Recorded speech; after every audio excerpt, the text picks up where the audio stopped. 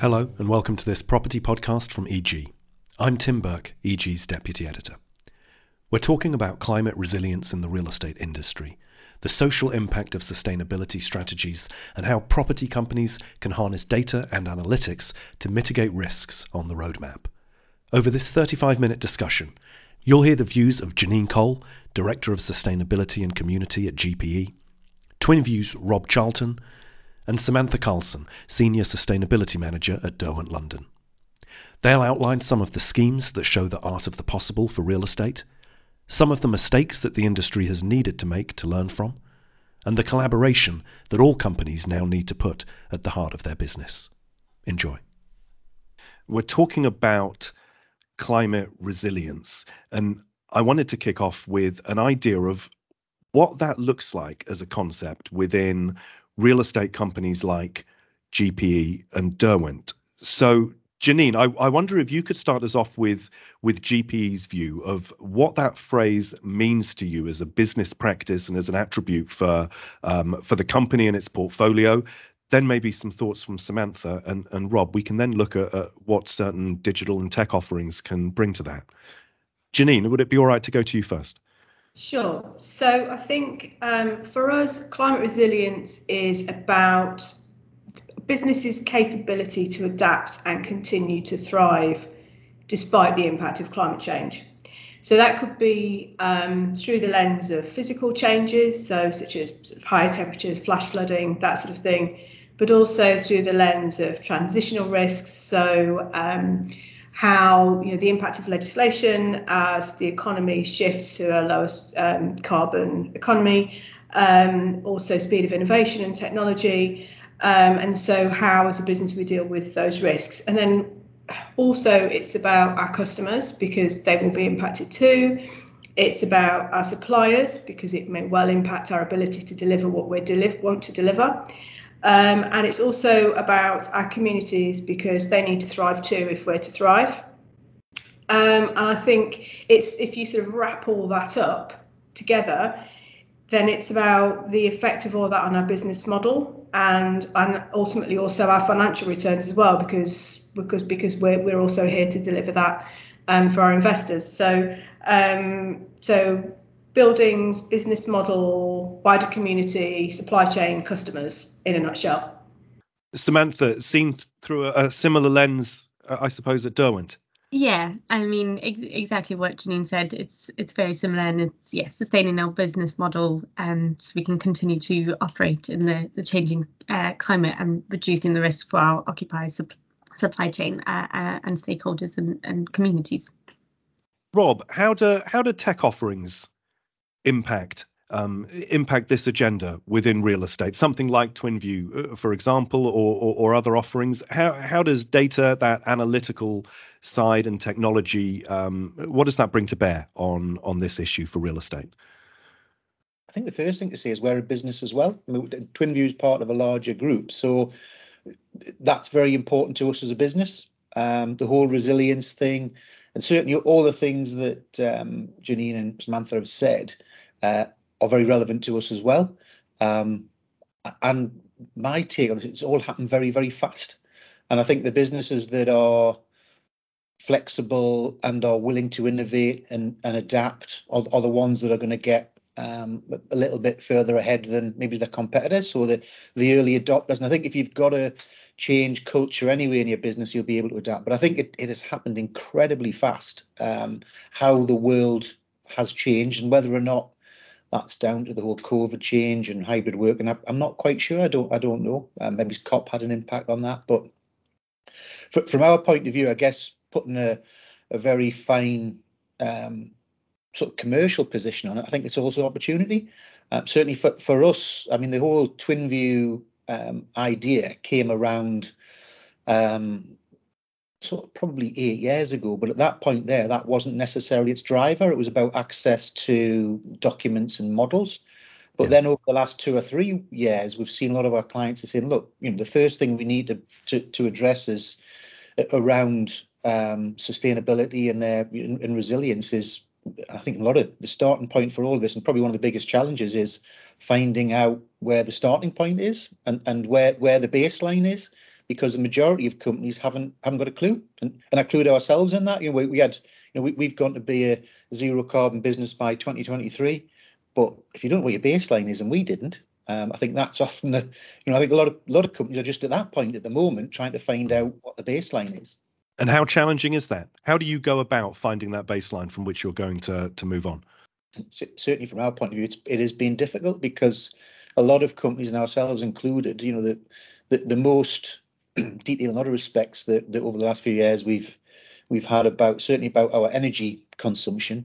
There's been your utility bill at the end of the year every quarter is about as good as it's got. And then I think the scope 1, 2 and 3 has been great because it does define what you need. But you then realise how much you don't know. By when you start looking at your scope 1, 2 and 3, you think, where am I going to get that from? How am I going to do that? And even then you get the low hanging fruit, which are relatively easy, but then some of them get really tough. There's good data out there, but we need to find it. Samantha, in what ways does Derwent lean on data and analytics in its sustainability agenda? How have you approached some of those challenges that Rob outlines there? Yeah, I mean, it's just the data is really important, but you can't reduce what you don't know. And so I think scope 1 and 2, we've got our head rounds over the years, but scope 3 really is the challenge now, and it's how we can work with our occupiers to try and measure what we don't know and then reduce, and that goes for operational carbon as well as embodied carbon. And then going back to what we were saying before, it's with the supply chain, and real estate has one of the biggest supply chains, and so how at each stage of that we can get everybody kind of involved in measuring and reducing and monitoring their impact, so we can show that there's a reduction, because we can't just do it ourselves, and we need everybody to be working together to try and do it. And I mean, collaboration is definitely a buzzword that's going around, but it is absolutely key. And until we can start working together and sharing lessons, so the people that are further along in this journey can help the people that are just starting. And I think as landlords, we're in quite a good position in that way, because we do have that opportunity with our occupiers to try and encourage that engagement and help them, which in turn will help us. Janine, you touched on that issue of building bridges with the supply chain. How do you approach that? I mean, a business of GPE scale, that's not necessarily a simple click your fingers and it's done task. No, I mean, I think we've always had a pretty collaborative relationship with our supply chain. And, if I think about the way in which we work with particularly the teams working on our developments, it's always a very sort of collegiate environment in which we work. And I think one of the things that we worked out fairly early on was that we weren't the ones with all the answers, and we might have some, but there was also it was important for us to really engage with our structural engineers, our architects, our services consultants, to sort of really understand and get under the sort of the skin of it, to understand their challenges. And one of the things that we've spent a lot of time talking about around embodied carbon is that often there's hidden embodied carbon when you're sourcing materials. So, for example, you can source steel from the UK, but it might go around the EU a few times to have various different treatments applied to it. And so you perhaps hadn't worked that embodied carbon into your model. And I think this is the issue with sort of data. I think we all obsess about data quite a lot. I think there are good reasons behind that. But one of the things that, so through the BBP, all the signatories to the climate commitment have got to set out their climate resilience strategy within the next 12 months. And it's going to be really interesting to see what comes out of that process. Some of the introductory work that we've been doing ahead of that has identified that there are more than 30 different metrics being used by real estate companies just to monitor energy and carbon. And, it's no wonder our investors are having problems working out how to compare one business with another. It's almost impossible, and that's why we need to be much clearer on climate resilience and climate change and the impact it's having on our business. And so I think when we set out our strategies over the next 12 months, it's going to be a really great opportunity actually for the industry to really learn together. So it's, through our supply chains, bringing that learning back to the table for us all to sort of understand and work together is what happened when we set out our net zero carbon pathways. And so it's going to be, really good to get that piece of work going. I think that that word together is so important in this instant, isn't it? If as you're saying, there are 30 metrics, let's say, and you want the industry to come together and start using one of those so that all of the conversations are taking place on the same basis, then this becomes something that companies can't deal with in isolation. You have to have an agreement across this industry about the very language that we're using. Are we looking to entities like, as you say, the Better Buildings Partnership to kind of help to drive that, to bring industry together? Definitely bringing industry together, and of course there are other industry groups as well. UK GBC doing some great work in this area as well.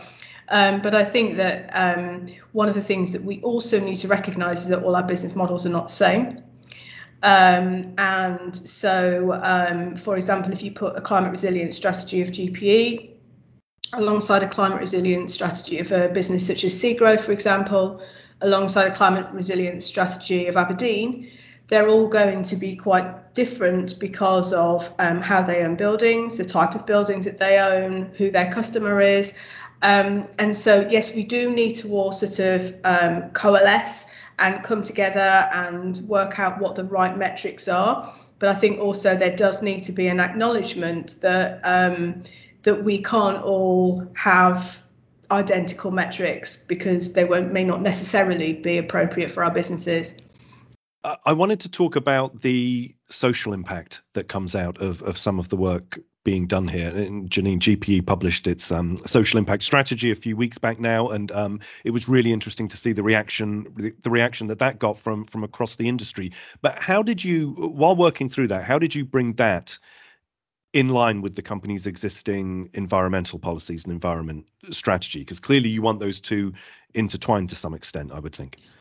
So this has been a favourite soapbox of mine for a while. The fact that you can't do the E unless you do the S. And, you have to make climate change, it's about sort of a just transition. Lots of talk about this at COP. Not as much as I would have liked to have seen, but it was the volume is starting to be turned up on this. Ultimately, we know that the people who have the least will be the most impacted by climate change. Real estate has got a great deal of knowledge about decarbonising buildings. So why can't we use that knowledge to support the communities that we're working in to really help them along the journey? We're all looking at how can we make our buildings fossil fuel free. So how do we support our communities in doing the same thing? You only need to see what's happened with sort of the price of gas to know that those people who have the least are going to be massively impacted by those changes. So how can we get on board to support those people, because we've got that knowledge? And I think that's why we wanted to connect our environmental strategy with our social strategy, because we want to be able to share that knowledge, use the resources that we have to the benefit of our communities. Ultimately, if our communities thrive, we thrive. So that's also really important too. I think the other thing is as well is real estate has got a long way to go to be seen as being sort of inclusive, and I think that there is also a real opportunity here for the real estate industry to get out in the communities and sort of work alongside them. And it's not about sitting in your ivory tower and, saying, we'll show you how to do this. It's about working alongside communities and saying, okay, we've got this knowledge, can it help you? And so that's what we really try to do with our social impact strategy was, and that's also why we brought in the pillar around connecting people with urban nature, because we know as we make places by bringing in more nature-based solutions, we can really start to help our communities become more resilient. Rob, what does that link between social impact and environmental responsibilities look like from your perspective and colleagues? I think there's so much in that. It's fascinating just even having this conversation of how much thought now goes into it, how important it is.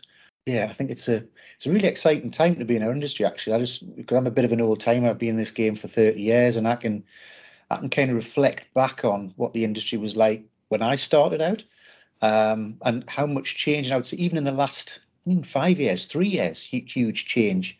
And even talking about social aspects is really great to hear. I do think, I take on board what Janine's saying. I think the real estate investment trusts really have a part to play about leading the way. And because often, there's a bit more scope for investment. Your shareholders are now encouraging real estate investment trusts to, that's where it comes from. Your shareholders are saying, look, it's something we want to do and it's making a difference on their investment. So I think, it really can lead the way and use that from a research point of view, from demonstrating. I think that's probably a big part that real estate investment trusts have on the social aspects. I even think what's interesting for me, and particularly around COP, is around the social aspects internationally, globally, probably even globally.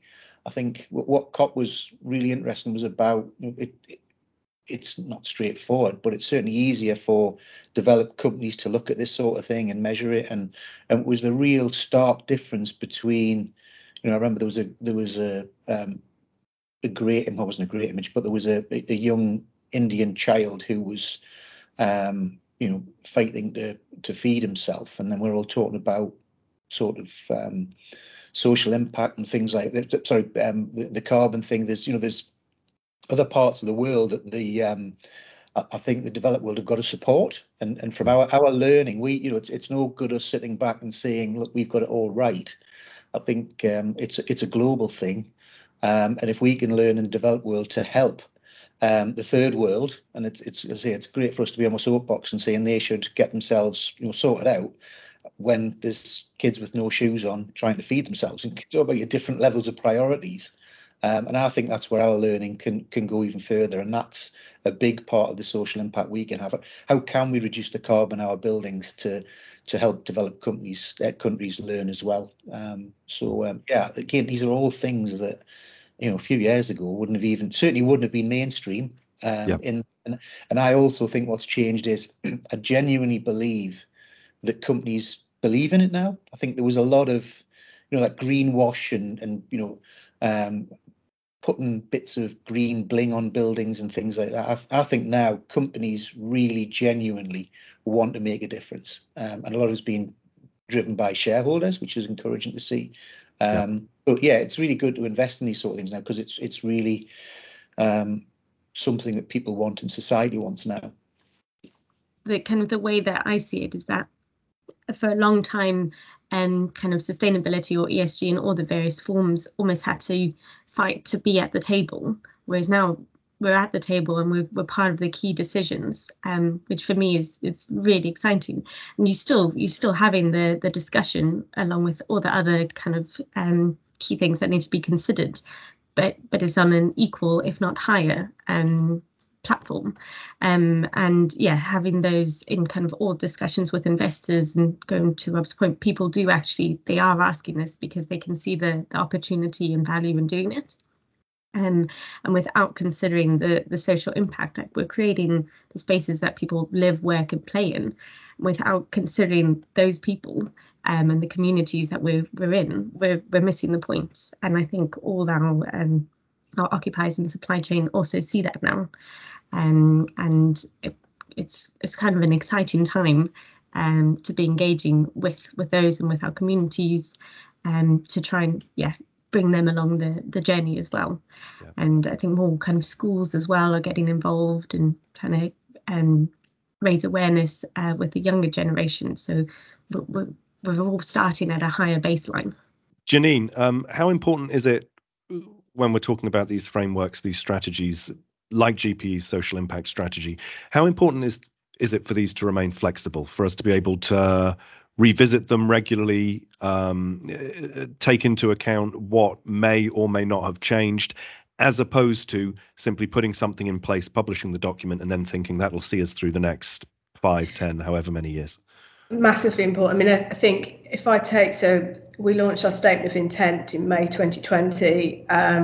We then launched our pathway to net zero, and then our social impact strategy. And I think all three will be updated relatively quickly.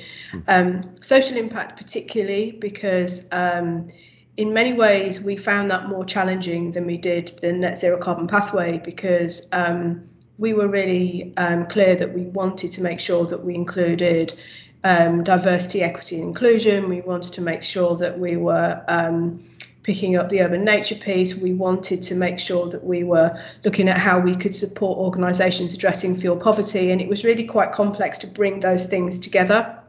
So we didn't always have the sort of, what we also wanted to do is make it measurable. But until we get started on some of those things, I think we're going to have to keep changing as we learn and grow.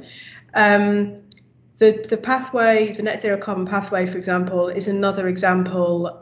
We all learned so much by doing those pathways as an industry, and I think that everybody who sort of came to the BBP webinars when we sort of shared experiences of pulling those pathways together, we all learned so much by doing it. And I think that sort of a year on, we will all be looking at, actually, we might need to change the way we're talking about offsetting, for example, because thinking around that has changed so much. Thinking has moved from looking at being sort of quite obsessive about upfront carbon of developments, and now more looking at the whole life carbon of a development. And so all these things need to change the way in which you're articulating yourself in your strategies. But I think that's absolutely the way it should be. We're still evolving how accounts are put out. The sort of financial metrics are still changing. Sustainability data is in its relative infancy, and so it would be wrong for us to draw the line down and go, right, that's how we do it. You know, we've got it now, it's cracked. It isn't cracked. And because we're all learning so much, we need to be able to innovate, and actually we need to get things wrong too, because ultimately that's how you learn. And so there needs to be space for people to go, do you know what? We didn't quite get that one right. So we're going to go back and rewind and have a rethink. And I think that that's why it's so important to stay flexible. And Rob, I guess technology, again, here, it sort of allows us to course correct more efficiently when required. I think that's, I think it's a good point that we're continually learning. I think everybody's continually learning, and we will make mistakes, and we'll identify new things that we didn't think we needed to know before. So with TwinView, it's continually evolving, and we have a roadmap, but to be honest, we've never stuck to it, because generally clients are changing things and their priorities are changing. And something that we thought would be further down the line needs to come further forward. There's bits of information and data that our clients are telling us they need, really quickly. And so we've been working with GP for 10 years now, and GP have been very much a part of developing TwinView, because we've developed it for the end users and what do they want. And needs of business owners changing all the time. They're finding out things they didn't know.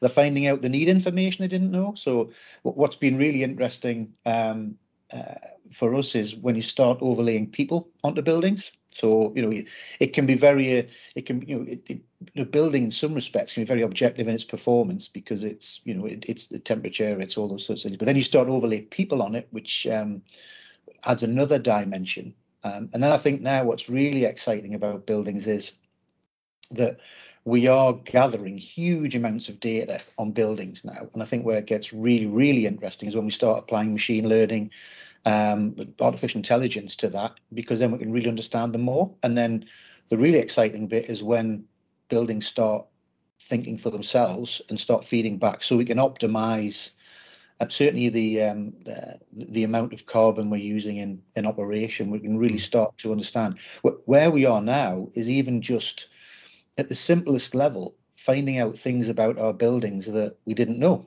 But it can be as simple as that. In that, where are we leaving the lighting on? Where have we got a room that's being heated to 24 degrees and it doesn't need to be? Where are we heating the building? Even those simplest level. And in the past, there's a huge amount of information about buildings, but it's usually in the basement, and there's usually only one or two people have got any idea how to pull that information off, and maybe once a year someone has a look. And now just making that accessible, people are saying, are we really doing that? And so there is some very much low-hanging fruit, I think, really to get to the next level. And that's where a lot of real estate investment trusts are now really pushing boundaries of trying to say sort of what's next? How do we really tune our buildings?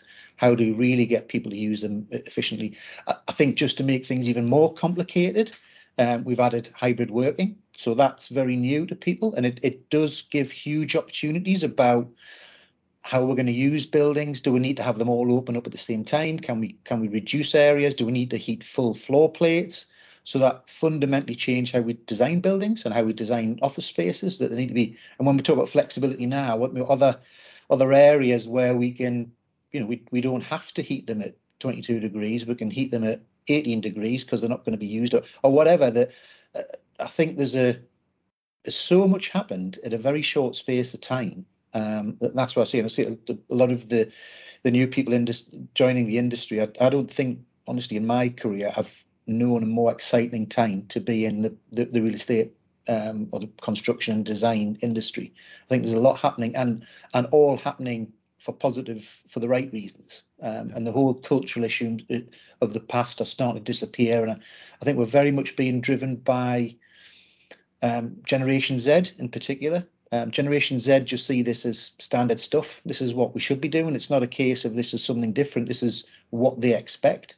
And Generation Z are increasingly all of our customers, and their expectations are far more aligned with the sort of environmental agenda, the social agenda, inclusion, all those sorts of things. And again, all for the good.